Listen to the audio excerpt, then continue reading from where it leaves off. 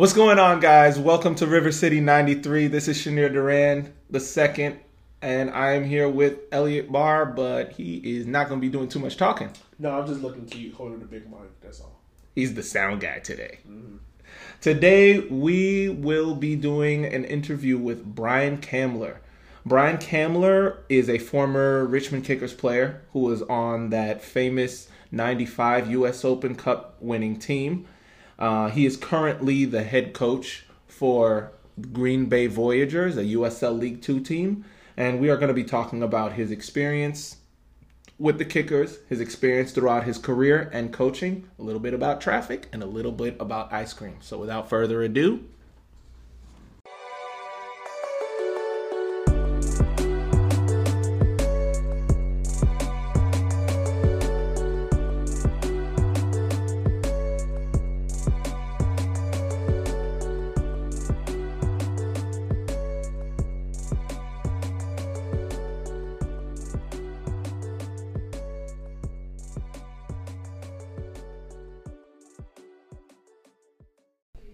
joining me here on the phone with us is former Richmond Kickers player Brian Kamler. Brian Kamler, how are you? I'm doing great, man. How are you guys doing? Appreciate you having me on. Yeah, it's a pleasure. It's a pleasure. So just to give a little backstory here, Brian Kamler, actually, to show you guys how small of a world this is, me growing up in Boston, I actually had the chance for a very brief time to be coached by Brian Kamler.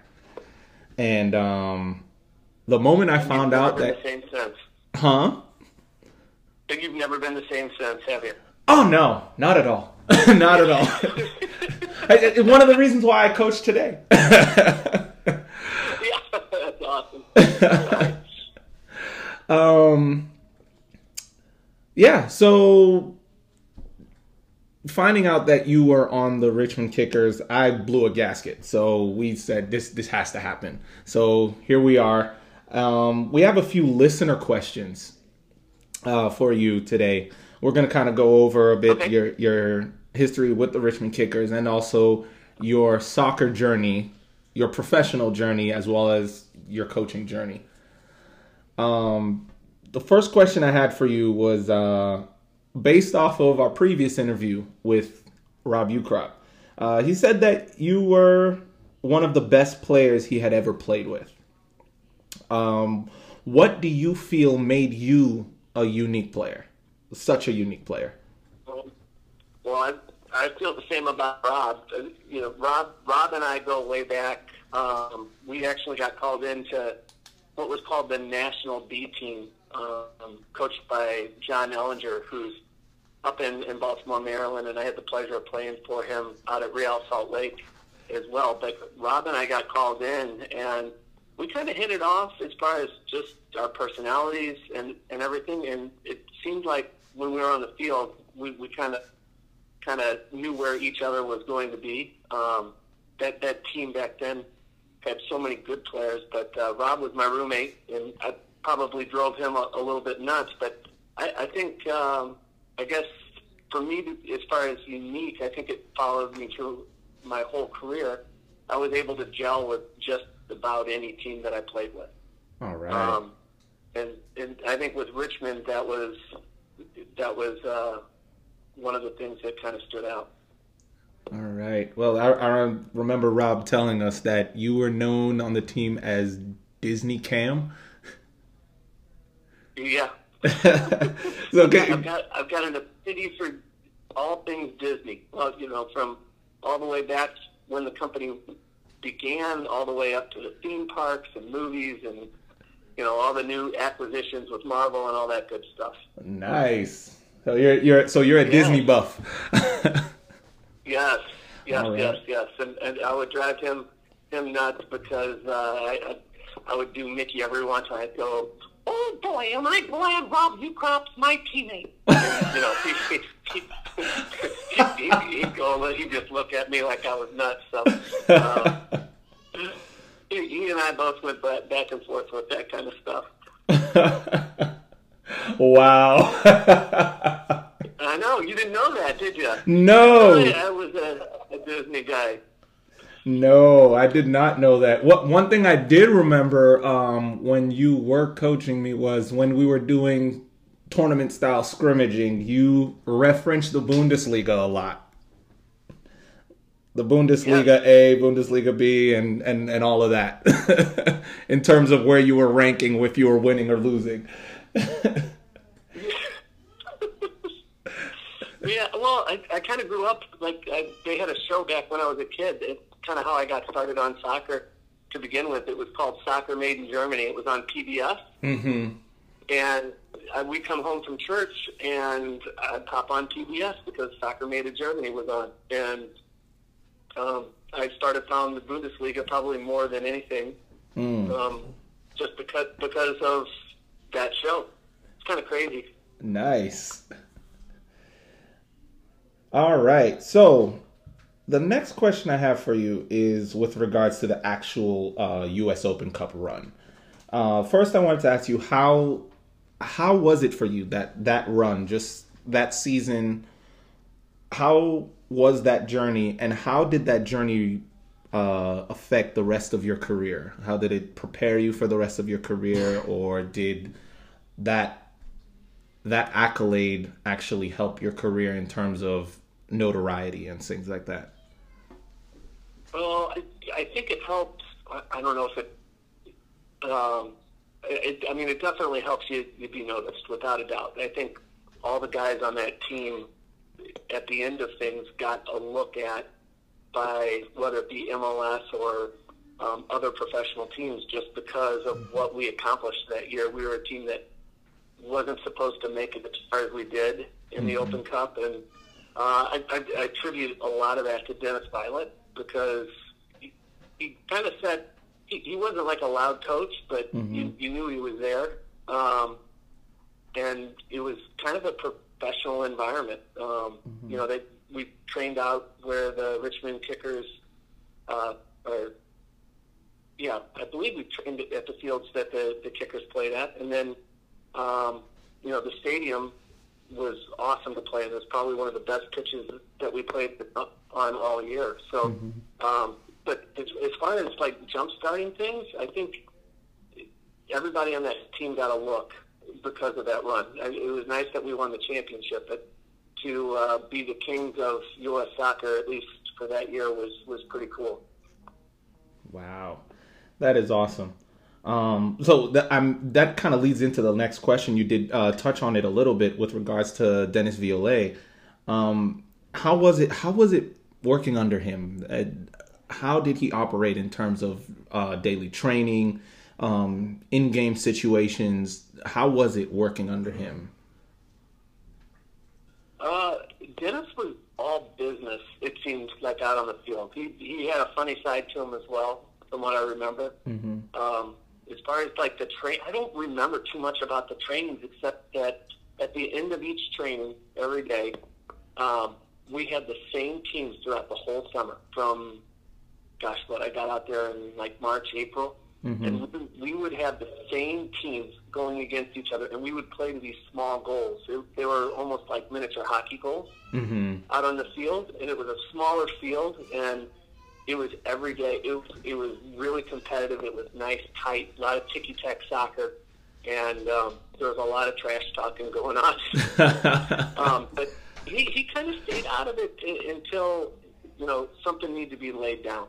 And how can you not listen to a guy that played, I guess, back in the old Premiership, with Man U, and with his experience? It was you don't realize who you're playing for until you sit down and you start looking the guy up, and you're like, holy cow. I had no clue going out there who he was to begin with, but he was a great coach, and to see that he was actually coaching the university down in Jacksonville at the time, and he came up and coached us. It was almost like that season was it was the perfect fit, for everybody. It seemed like he got the players that were what he wanted to do, and then the players are us being the players we gelled almost instantaneously. Like, you know, I remember we got in, we trained once, and then I believe we went and played, gosh, I forgot what university it was. But everything kind of, everybody, like, it helped that there were a lot of University guys there. And then there were other, you know, Rob, myself, I remember Greg Kyle. There were a couple guys, Scott Schneider and Michael Brady, that were up from American. You had two guys from Indiana with Mike Clark and Todd Yeagley. But everybody just kind of fell together, and you wouldn't have known that we were from different universities. Yeah. Wow, that's awesome. He was able to get everybody to gel together. I don't think there were really any egos on the team. I don't think anybody cared who scored the goals as long as we won. That's awesome. That's very rare, and that's a gem to have, you know, in terms of a team. The next question I wanted to ask you was, with regards to that year, that season, that run in the U.S. Open Cup, what was the most memorable moment? What moment stood out to you? It could be in a game, or it could be a social moment, or a moment in practice. But what was the moment that stood out to you the most? That was most memorable. I've got two, actually. The first one is how much I died in the game. I only played half the game down in El Paso because of the heat. Yeah. And whether I wasn't hydrated or what have you, or fit, whatever, I just remember dying. I played that first half, and then I got into the locker room, and I felt like I was done. That was the first one. The second one was actually when we played Atlanta, which was an A-League team that was expected to beat us quite handily up in Richmond. And I remember, you know, the way that we played in that game. And after we won that game, we felt like we could win the whole thing. That's the game that kind of stood out to me. And, you know, there was a former teammate of mine and of some of the guys on the team that was at UVA, Mike Heweiler, and Jim Doyle was on that team that played for the U.S. national team. So that game, I felt like kind of set the bar as far as our performances on what we needed to do in order to win it. All right. Also, so you feel like that game against Atlanta was the turning point? That's where the belief came in? Well, I think everybody believed, but you know, with the teams that we were playing against in the USISL, not that they weren't good teams, but the A-League was seen as the league in American soccer at the time. And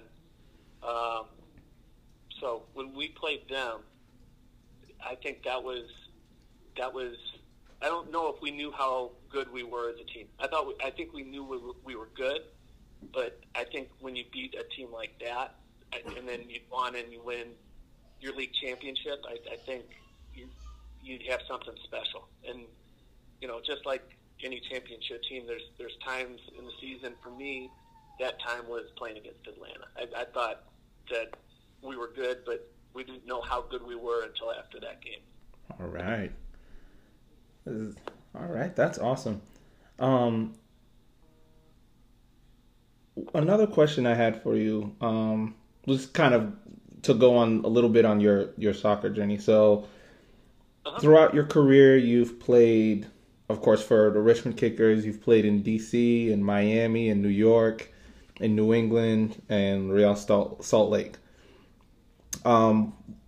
What are some of the things that stuck out to you in each of those locations in terms of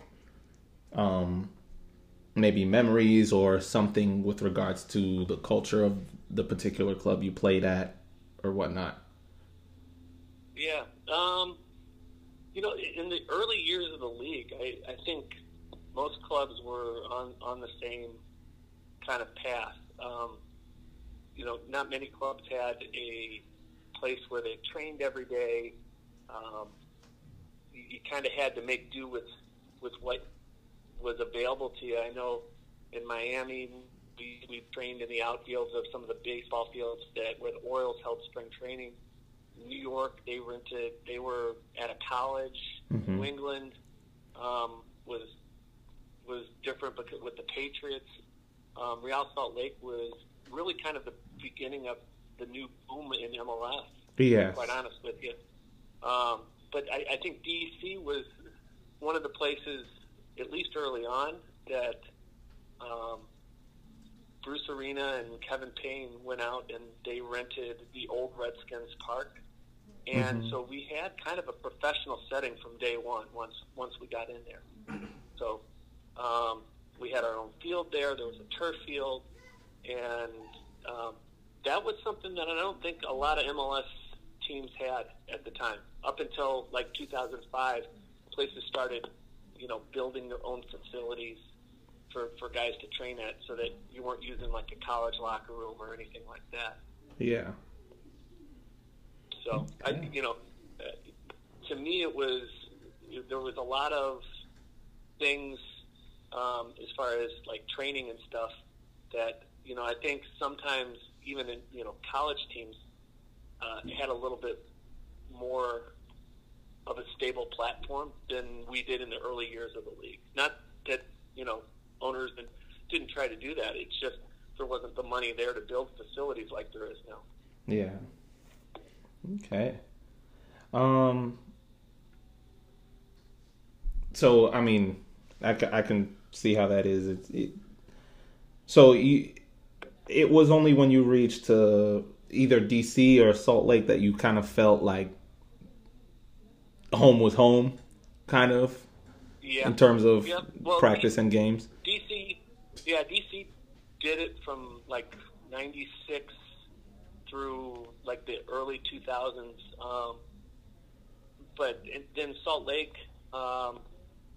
didn't have that either. But you felt like with the way things were going, as far as the way clubs talked about what they wanted to do, Mm-hmm. it was in the future that they were going to have these areas. New England has their own field that they train on. So that was kind of cool. And the great thing about all those venues was the fans, and I got to meet so many great people like yourself. And it was great for me. Playing professionally, you don't really want to move all that much. My wife Suzanne was a saint for moving to all the different places. But I mean, getting to meet all the different people, and I mean, it was a dream come true. Okay, that's awesome. So speaking of Salt Lake, in your last season in the MLS, you won the MLS Humanitarian Award of the MLS Humanitarian of the Year award. Sorry.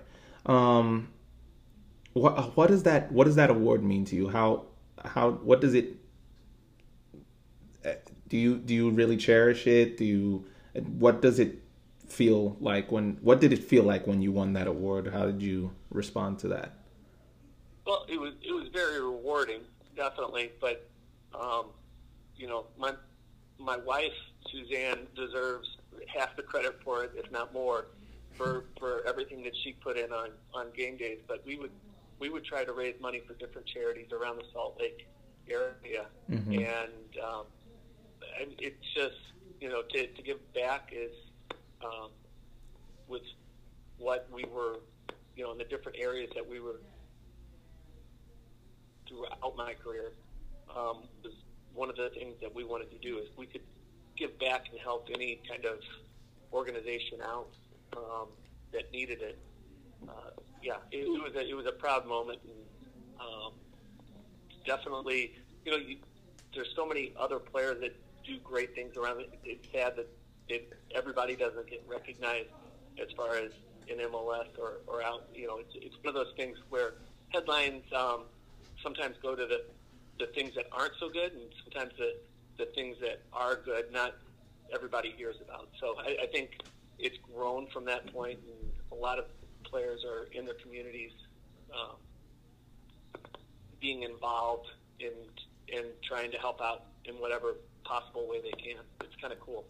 Yeah, no, that is awesome. That is awesome. So what were some? Actually, just being involved in the community. Sorry, I didn't mean to cut you Oh off. no, you're fine. You're I fine. did. Otherwise, I wouldn't have cut you off. But a lot of that, as far as when I first started out playing, that wasn't really brought to my attention until I played in Richmond with Rob, and Rob actually would go out to schools, do appearances, talk about staying in school, and he goes, hey Cam, you should come out to one of these with me, and we would go out to different schools, and it's not, I guess, humanitarian stuff, but we would go out, number one, to talk about our journey and how we got to be where we were, and then hopefully promote the Kickers a little bit. But Rob was really kind of the one who put me on that path where I wanted to give back in the different places that I played. So, Rob had a big influence on that as well. Wow, that is great. That's great. So, he's always talking about being happy and everything. So that was your last season at Salt Lake as a player. But after you retired, you became the soccer analyst and director of soccer at RSL. Yeah, I was the director of soccer for 2 years there. Okay. What made you stay? What made you stay in Salt Lake for that after you retired? Was there something about Salt Lake that made you stay, or was that opportunity presented to you before you retired, or? It was presented to me before I retired, and Dave Checketts, who was the owner, Mm-hmm. And John Ellinger were influential in having me be part of that. Mm-hmm. I'm very grateful to them. And I just didn't know what I was going to do after I, stopped playing. And so I kind of came to the conclusion where, I'd been relatively injury-free for most of my career, and that maybe it was time to move on and be part of on the soccer side of things. Okay. So it was a good 2 years. After 2 years, I wanted to be with. Suzanne and I were trying to start a family up, and so we had our first son, Brady, and then my other son Casey followed. And instead of being on the road, I think I was on the road more in that job than I was as a player. So I wanted to be at home a little bit more, and kind of after that was done and I resigned from that position, Trey Fitzgerald got me involved with the broadcasting side of things on television and radio. Mm-hmm. So just kind of the way that the dominoes fell, and we're very fortunate to have both of those things offered to me. Okay. All right. So how did you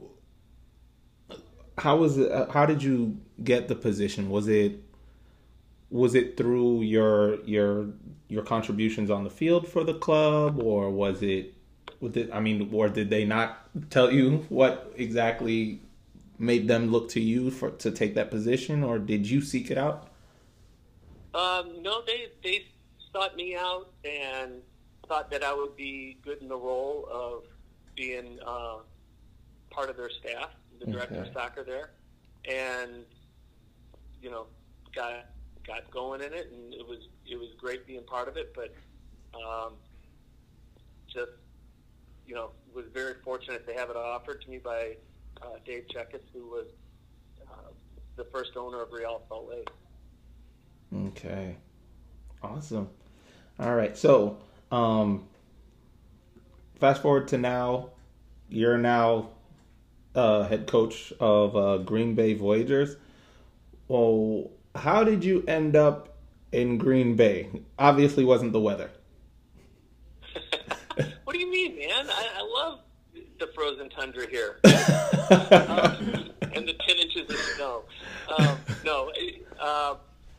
After a lot being out in Salt Lake City for a while, my wife and I wanted to move back closer to family.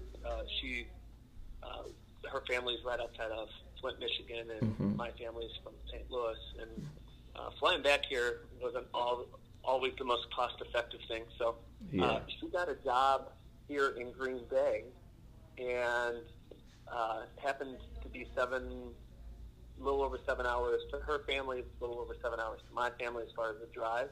Mm-hmm. And we ended up moving out here.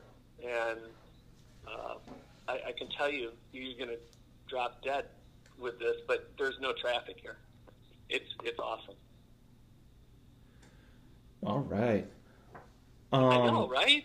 I know in Richmond there's traffic. From what I'm used to in Boston, this isn't traffic. That's true. True. You are used to the Boston traffic. Oh, that's a nightmare. That is a nightmare. Yes, I agree. Yeah. I agree. It actually was a relief for me when I came down. So up there in Michigan, we here in Richmond have a brand new rival up there. Forward Madison. Yes. Yeah. So we have a little bit of a friendly rivalry with Forward Madison. But I wanted to ask you, how was it playing against them? Against Forward? Yeah. So the weird thing is so the Green Bay Voyagers are owned by the same owners as Forward Madison, Big Top Entertainment, and so they came up here and played an exhibition match, which obviously the Voyagers are a USL Elite 2 team, and being that they're an amateur team, so a lot of them are college kids, looking to play in the pros. So everybody was chomping at the bit to get a shot at Ford Madison. Yeah. So they absolutely loved it. But the atmosphere, the couple games that I was able to go down to in Richmond, the atmosphere down there is incredible. Are you coming out here this year? We were thinking of getting a road trip going, because last season, when was that game that we had? I think it was in October. September. It was in September. It was September, October. It was September. They came down here. They had about 2 bus loads of people down here, so it's. And they kind of tried to take over City Stadium here, and it was kind of uncomfortable for us Richmond Kickers fans, but but we're trying to see if we can organize something, because I mean the rivalry there is very fun. It's more so of a fan base rivalry, so yeah, we definitely would want to take a trip up there. Hopefully our game away isn't in the cold months, because I'd rather go up there in the summer. Is it out yet? The schedule is out. I'm not quite sure. I don't have the schedule on hand. Yeah, our first game. Well, yeah, they're coming here for our first game, so they're coming to Richmond. So our home opener is against Forward Madison, so that's going to be fun. We're actually gonna have to do a little piece on that. Yeah, that is gonna be a good game. I know both clubs are gearing up for what is gonna be. USL League One has exploded with the addition of the Revolution 2 and Miami, and yeah. I tell you what, you watch it. Some of the USL League One teams play against some of the championship teams, and it's in the Open Cup, and a lot of USL League One teams got victories in that. Yeah, it's and the league is growing fast. Of course, we started with just 10 last year, but we already got 2 new teams, and I think about 3 are coming in next year. I think they're still we're still trying to figure out how many exactly are going to be coming in next year, but it's a growing league, and for me, as someone who, ever since I could walk, I've been kicking a ball. I mean, I love it. I love the fact that it's getting to the point where we don't have to look overseas for a variety of soccer. So right, I agree. Yeah, I found out when you guys are coming out here. Yes, it's the August 22nd. August 22nd. So it's gonna be nice and warm. It's gonna be nice and warm. Yeah. Well, you got to bring Rob. You got to drag Rob along as well. All right, all right. We'll let him know that he's. We'll kidnap him. Nice. I like it. I like the way you're thinking. I wanted to ask you, with your team in Green Bay, you're running the club. Yep. How do you guys play, and how have things been going this year? Well, I think USL League 2 is a little bit of a different beast than League 1 or even the championship, just because of the amateur status. And you're in different teams. You have a lot of turnover year after year, with either guys graduating or guys going on to actually work regular jobs. But we're hoping. Last year we were probably with the Voyagers, we were 1 or 2 games away, whether we get a goal for us or we don't give up a goal. We were probably 2 games away, probably 6 points away from making the playoffs. So the hope is obviously making the playoffs this year again, and I think I have a good group of guys coming in. All right, that's awesome. So how do you play? What style do you see yourself taking after as a coach with this club? Probably the roots of what I go after is probably from my time under Bruce Arena and Bob Bradley at DC. I still like a 4-4-2, but the way a lot of teams play now, it's more 4-3-3s or a 4-5-1 that goes into a 4-3-3. I try to go after players to come and bid for us during the summer that can play in a variety of different formations. I think if you can play, you can adapt to really any formation. So it really all depends on who we have finally coming here. It's weird. Soccer has so many different phases, and the way that different coaches want to play. Back in my time, it was a 4-4-2 or a 3-5-2, and now it's gone more to the 4-3-3 or 4-5-1 as far as defensively. Yeah. I'm sure there's going to be some coach in the future that kind of comes up with some kind of formation that is different, that is going to kind of take off. I think a lot of people are going after what Johan Cruyff did at Barcelona with the 4-3-3, though. Yeah, that's outside wingers that can get up and down. Yeah. That's. So what formation do you like? What did you like playing?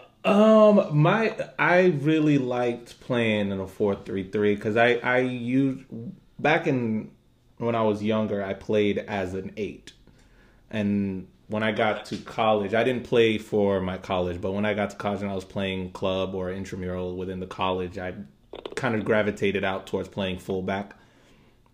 But I would say my favorite formation is the 4-3-3. Sometimes when I'm coaching, depending on the kids that I have, the fitness level, sometimes I like to play a 3-5-2 to have wingbacks that can go up and down. If I have the right personnel for it, basically, because those wing backs, when they have to go up and back, it's usually a lot harder on them, and they're the players that have to be rotated the most. Yes. Yeah.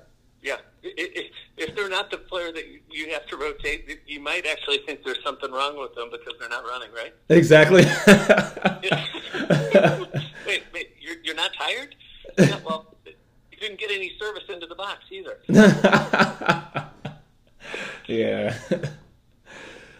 Yeah. So, Brian, I really wanted to thank you for coming on with us, to giving us some of your time to have this interview. Well, thank you for having me. I need to make it back for a Kickers game.